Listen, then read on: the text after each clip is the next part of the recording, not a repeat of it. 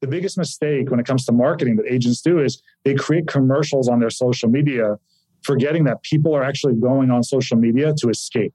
This is Stay Paid, a sales and marketing podcast on a mission to help you close more deals and retain more business. Welcome to another episode of Stay Paid. I'm Josh Steik along with Luke Acree. And our guest today is actually someone that we had met at an entrepreneur conference last year. Yes, and it was a great conference. Yeah, we were so impressed by his ability to market that conference so quickly, get so many people to show up, so many like-minded people. As a matter of fact, we were sitting there during the conference and the people in front of us turned around and said, are you Reminder Media? Are you guys Reminder Media? We're like, well, yeah, we are. Like, I'm one of your clients. Yeah. So that was really, really cool. I also met Josh Handler there, which I was interviewed on his podcast. That's wild. And he's a real estate agent, I believe, in Long Island. Yeah, yeah. And it was weird how that whole ecosystem So it shows you the power of our guest's ability to pull people together. But before we bring him on, we'd love it if you take a minute to subscribe to Stay Paid on Apple Podcast or Spotify if you're not already. And while you're there, drop us a review to let us know how we're doing. We'll read it here on the show. This week's feature review comes from Jet Paradis. He says, short, sweet, informative, 5 stars. I've listened to many podcasts about business, marketing, sales, and techniques. Some good, some bad, some oversaturated with advertisements. Stay Paid podcast really takes its listeners into consideration and focuses it on them. It's comical, it's informative, it's genius. They really deserve a listen.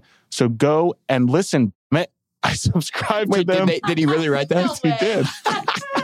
I subscribed to them right away after hearing my first episode of listening. And Jet Paradis was 2006's Time Person of the Year, according to his Instagram. Yeah. Well, I will tell you this. I mean, so were you, by the way. Oh, I was. Oh, nice. Yeah. Okay.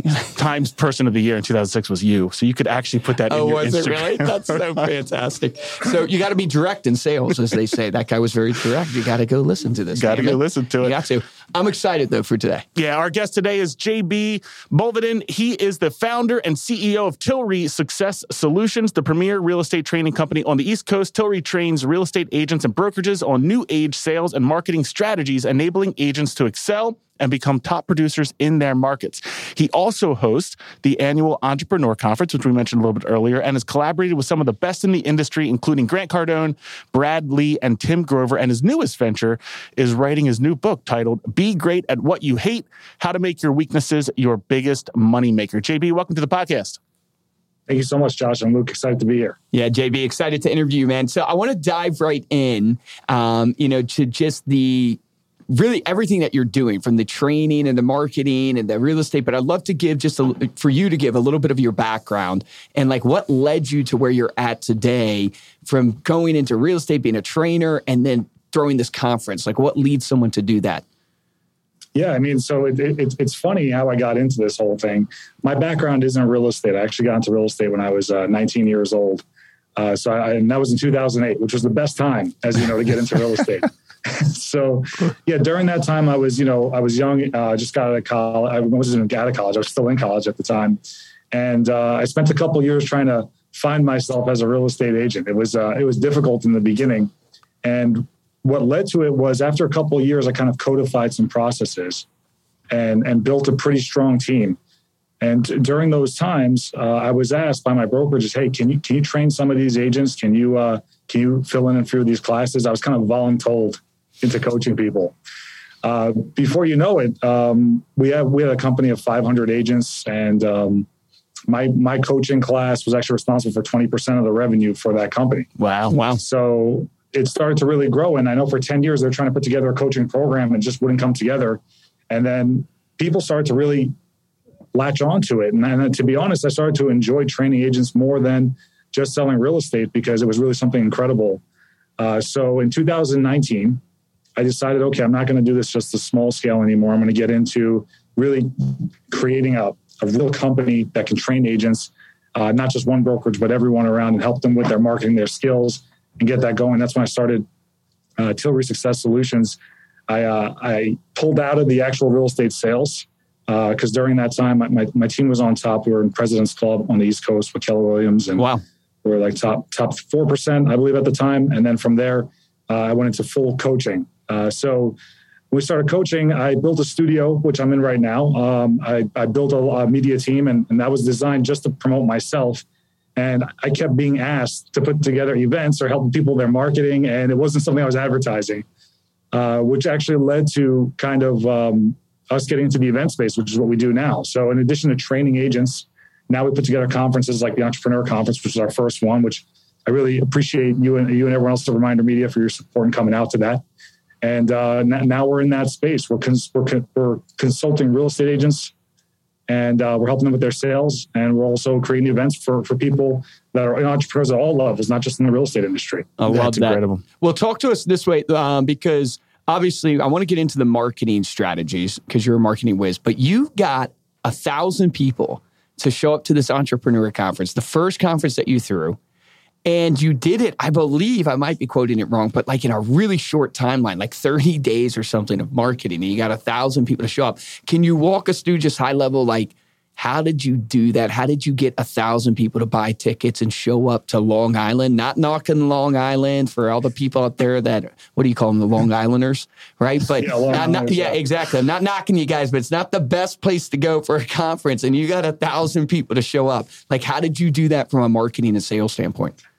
Well, I mean, that's a great question. And the funny thing is prior to that 30 days, out of 1,000 tickets, we maybe had 72 tickets sold. So when you're looking at like that 30-day marker, that's really where we actually put the advertising together.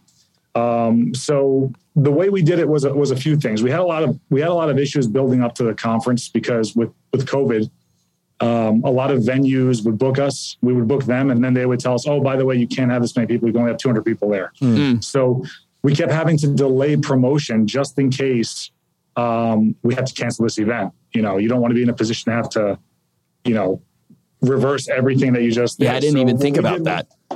Yeah. So we had some venue changes, some date swaps on us, but it wasn't because we wanted to do that. It's because the venues that we were signing contracts with were changing their policies last minute on us. So our capacity would change. So that led us to not be able to promote the way we wanted to. But here's what we did do. I have a base. In Long Island, my base is the real estate industry, and a lot of people in Long Island know me or my company. Outside of Long Island, that's where it becomes a little bit more in obscurity. So what we did was our media team went and we surveyed almost every single client that we ever had. And when we surveyed them, we asked them, what do they have missing in their career right now? What do they want? And if they got that, what would their life be like? And overwhelmingly, most people said they want to stop chasing customers and clients, and they want those clients to chase them. So we started to come up with copyright around that. So get known outside of your network, or, the cost it takes to get known, or how to grow your business. So we created 108 different ad variations. Wow. With different type of videos, different copy. And we ran those daily for about a month and a half, eliminating piece by piece by piece by piece by piece. Finally, to a point where we were left with 3 ads that were very effective. We put money behind those ads, and we were converting about 20%. So 20% of people that would visit would buy. That's really good. Profitable.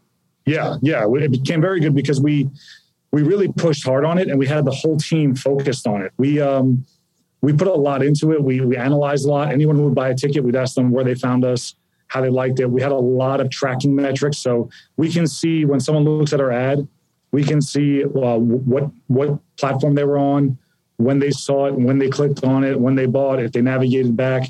And this helped our team make better copy and make more compelling actual videos to go with it to make it happen. Also, towards the end, we talked to Grant, and we had Grant make some videos. We had Brad help us. So we actually added the social credibility to it also, because the ads became so good, people didn't believe we were real, because our pricing was relatively, compared to all the other conferences too. Yeah, it was cost effective. Yeah, it was super cost effective.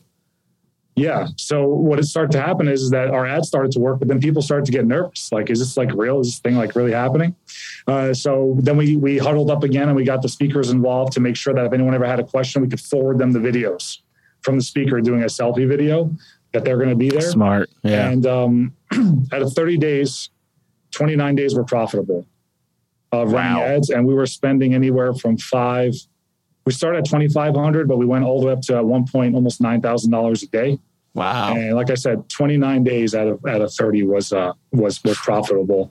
The second day before the conference was the only not profitable day. And that's because our guys were so jammed in admin of setting everything up, we couldn't capture all those leads. Well, the gold nugget there that you started off with, so many people think, well, how do I get into advertising? What do I write in my copy? What do I make my ads about? Going and speaking to your clients and finding out what did they want to accomplish when they started working with you? What did they want to stop doing when they, when they began working with you? So obviously, going through all of that, talking about all of the different marketing that you've done for your own conference, we want to kind of make this tangible to our audience, which we know we have a lot of real estate agents listening. We know that you worked heavily in the real estate industry. What are some of the things that you're seeing from a marketing perspective right now that agents should be focusing on to help get those clients chasing them rather than them always constantly having to go chase new leads? That's a really good question. And I wish real estate agents would ask that more too. So I'm glad you asked it so they can follow it. I think one of the hardest things in real estate is real estate is actually one of the worst advertised industries in the world.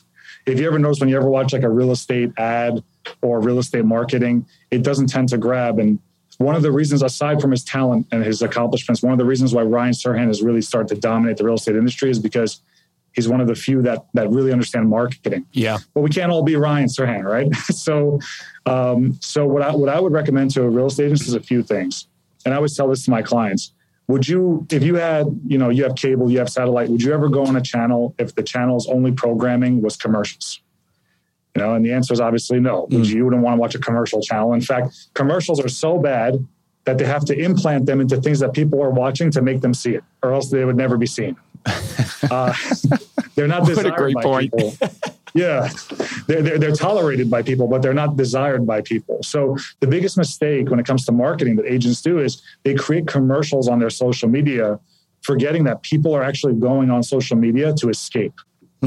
The same reason when someone goes to a bar, most of the time it's to be in a social scene where they can interact and they can feel, it's a chemical alcohol, right? So it gives someone an actual feeling of buzzed or relaxed or whatever. Well, there's real serotonin being released when you go on social media. You're laughing, you're getting excited, you're being engaged with stuff. So people are going there for an experience and to be social.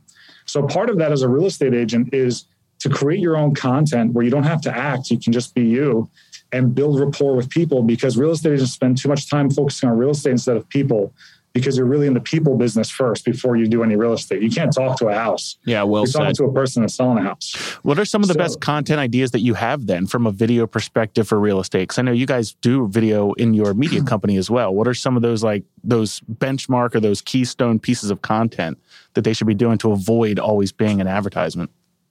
Yeah, so it's based off their interest. I'll give you some real life examples that we've done, and then I can give you some ideas too. So we've done one for an agent who he loves food.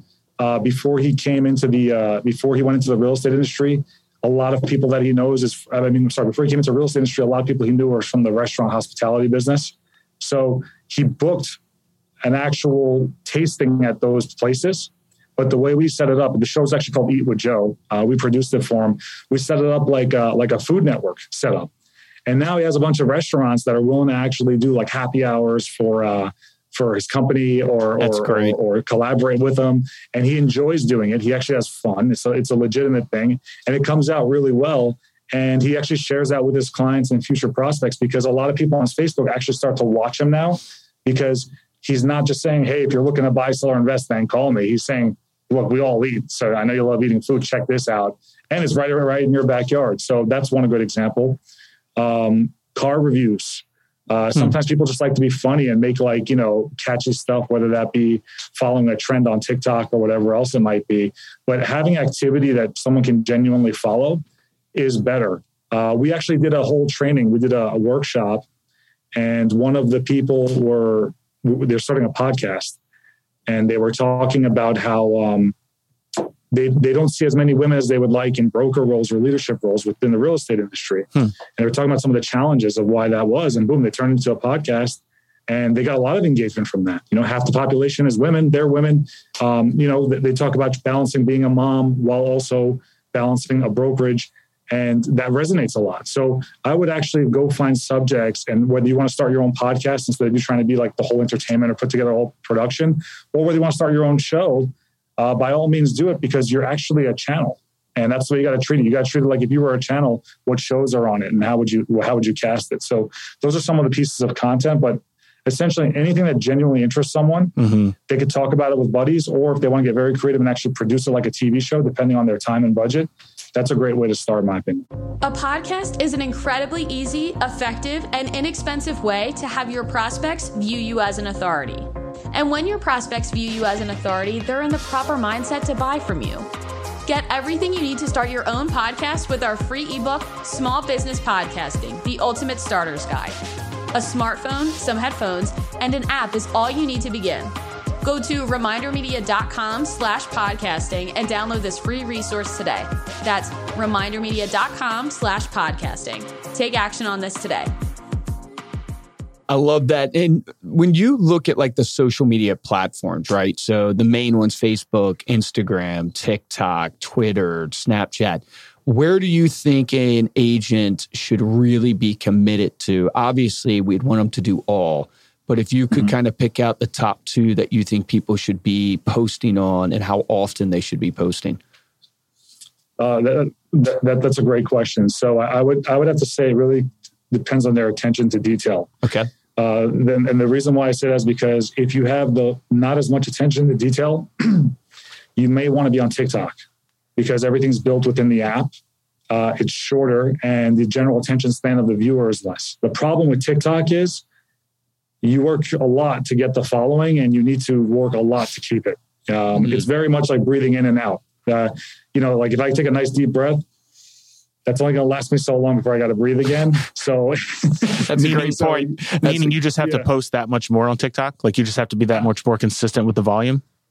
Absolutely. In fact, I'm not even as active on TikTok, not because I don't think it's a great platform. It's just because a lot of the clients that we work with that have TikToks, what's successful for them and when we create their content is just that frequency of regular doing it. So if you don't have a lot of attention to detail and you kind of like to be on the fly and you don't need a commercial, you don't want a set or anything to work something on, I think TikTok is one of the best apps. If you like to be intensive with your content and you want people to sit and listen, you want to create real programming, then YouTube. What a lot of people don't realize is YouTube is the second largest search engine behind Google. So people that watch your stuff on YouTube are looking for you and they want to watch it like they would on Netflix. That's a great point. So the more they can binge watch you, the better. So that requires more effort, but it also retains more. I've made more money off of YouTube than any other platform because people that go on my YouTube watch my stuff. They spend hours with me. They talk about stories that I even forgot I said sometimes because I'll go so into it. And that's how you know someone's really following you and watching you.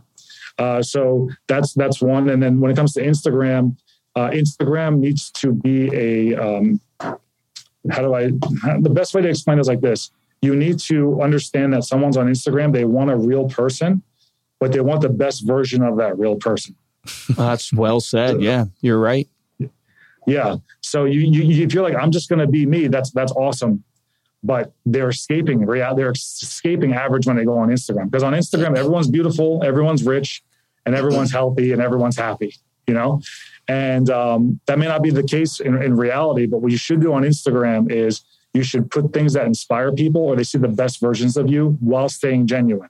And a lot of people sway. They take pictures in front of cars that aren't theirs, or they borrow their friend's Rolex and they put it on and they look at their watch and, so, that's cool and all. But the thing is that like that's expensive. It's actually more expensive to act rich than to be rich. It costs more. So, I actually really appreciate that approach because I think so many people trying to explain like which platform to go on based on where they see the markets or the trends. But the reality is there's something for everybody on those platforms.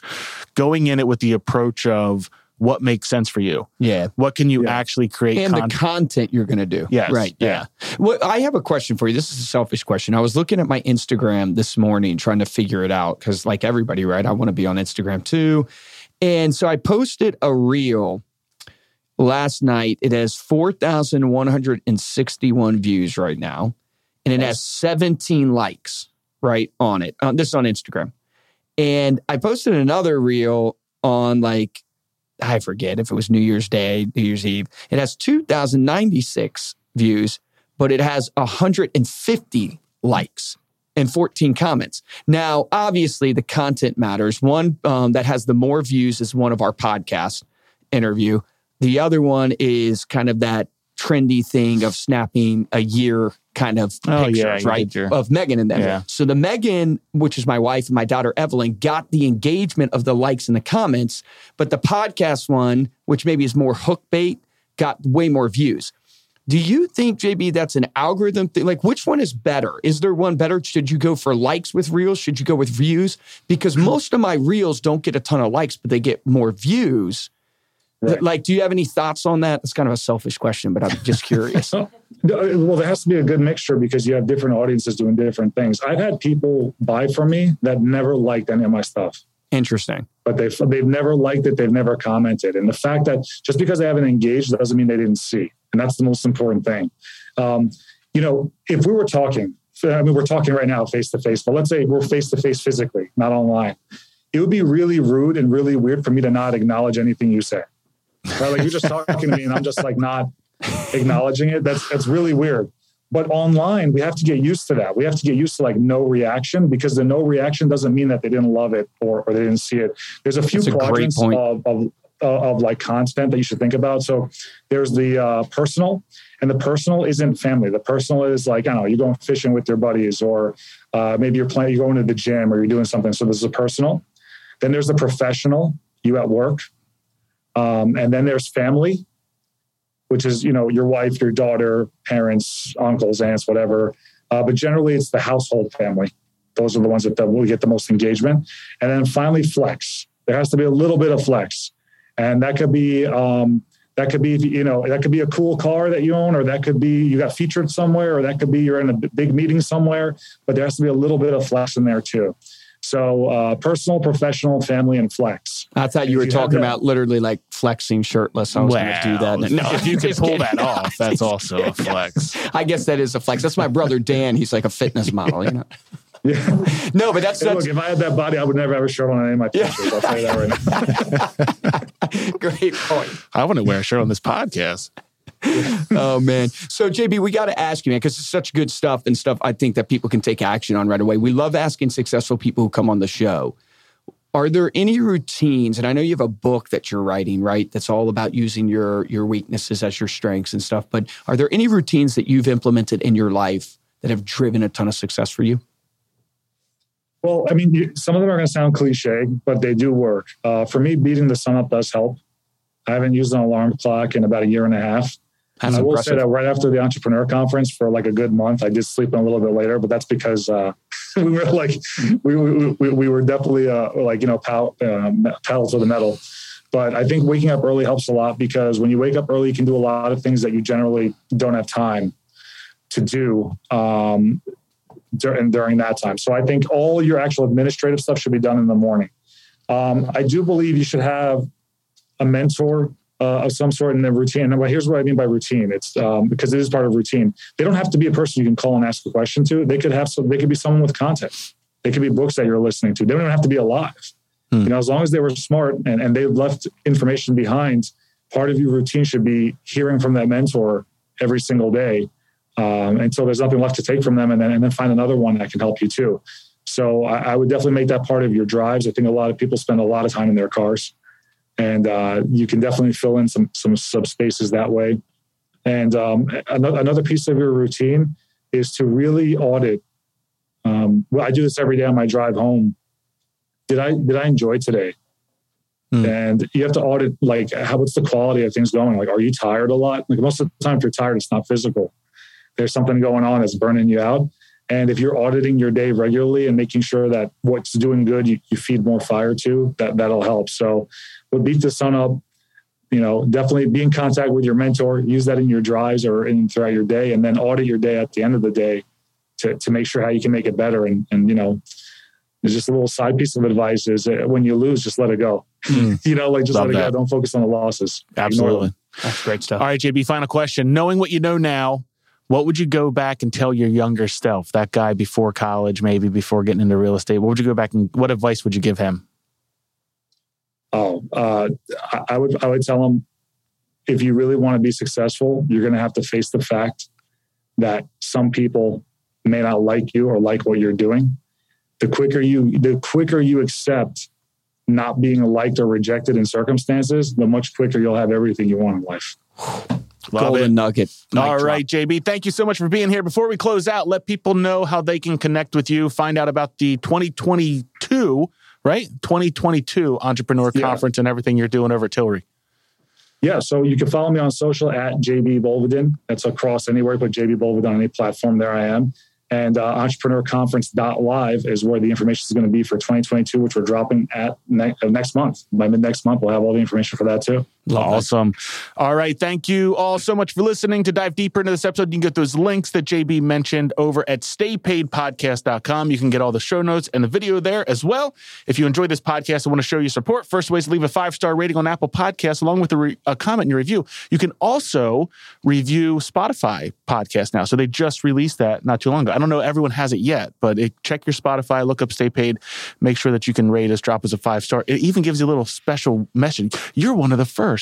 Really? Yeah. So make sure to be one of the first. Makes you feel special. And the best way to help out the show your support, is to tell a friend, share this episode on your social media. If you want to get hold of me or Luke, you can email us at podcast@remindermedia.com, or you can find us on Instagram. We are at Stay Paid Podcast. For this episode of Stay Paid, I'm Joshua Stike. Guys, and I'm Luke Acree. What a great episode. JB, thank you, man. You're the real deal. I would encourage everybody, go follow JB and check out the Entrepreneur Conference. I mean, we'll probably be headed back, I'm sure, just because it was so valuable when we went.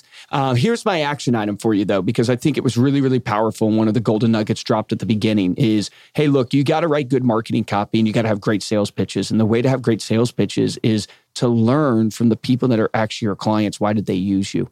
And so why not, instead of hiring a consultant for your business, why not call your clients, survey them like JB did to find out how to advertise his conference, find out what your clients loved about you. What was it that they really, really valued? What was the pain points that you were solving for them? Get that from them and then make variations of copy and emails and start tweaking your pitch to match what your clients actually enjoyed. Remember, the difference between top producers and mediocre producers in every single industry is top producers take action. Take action on that today.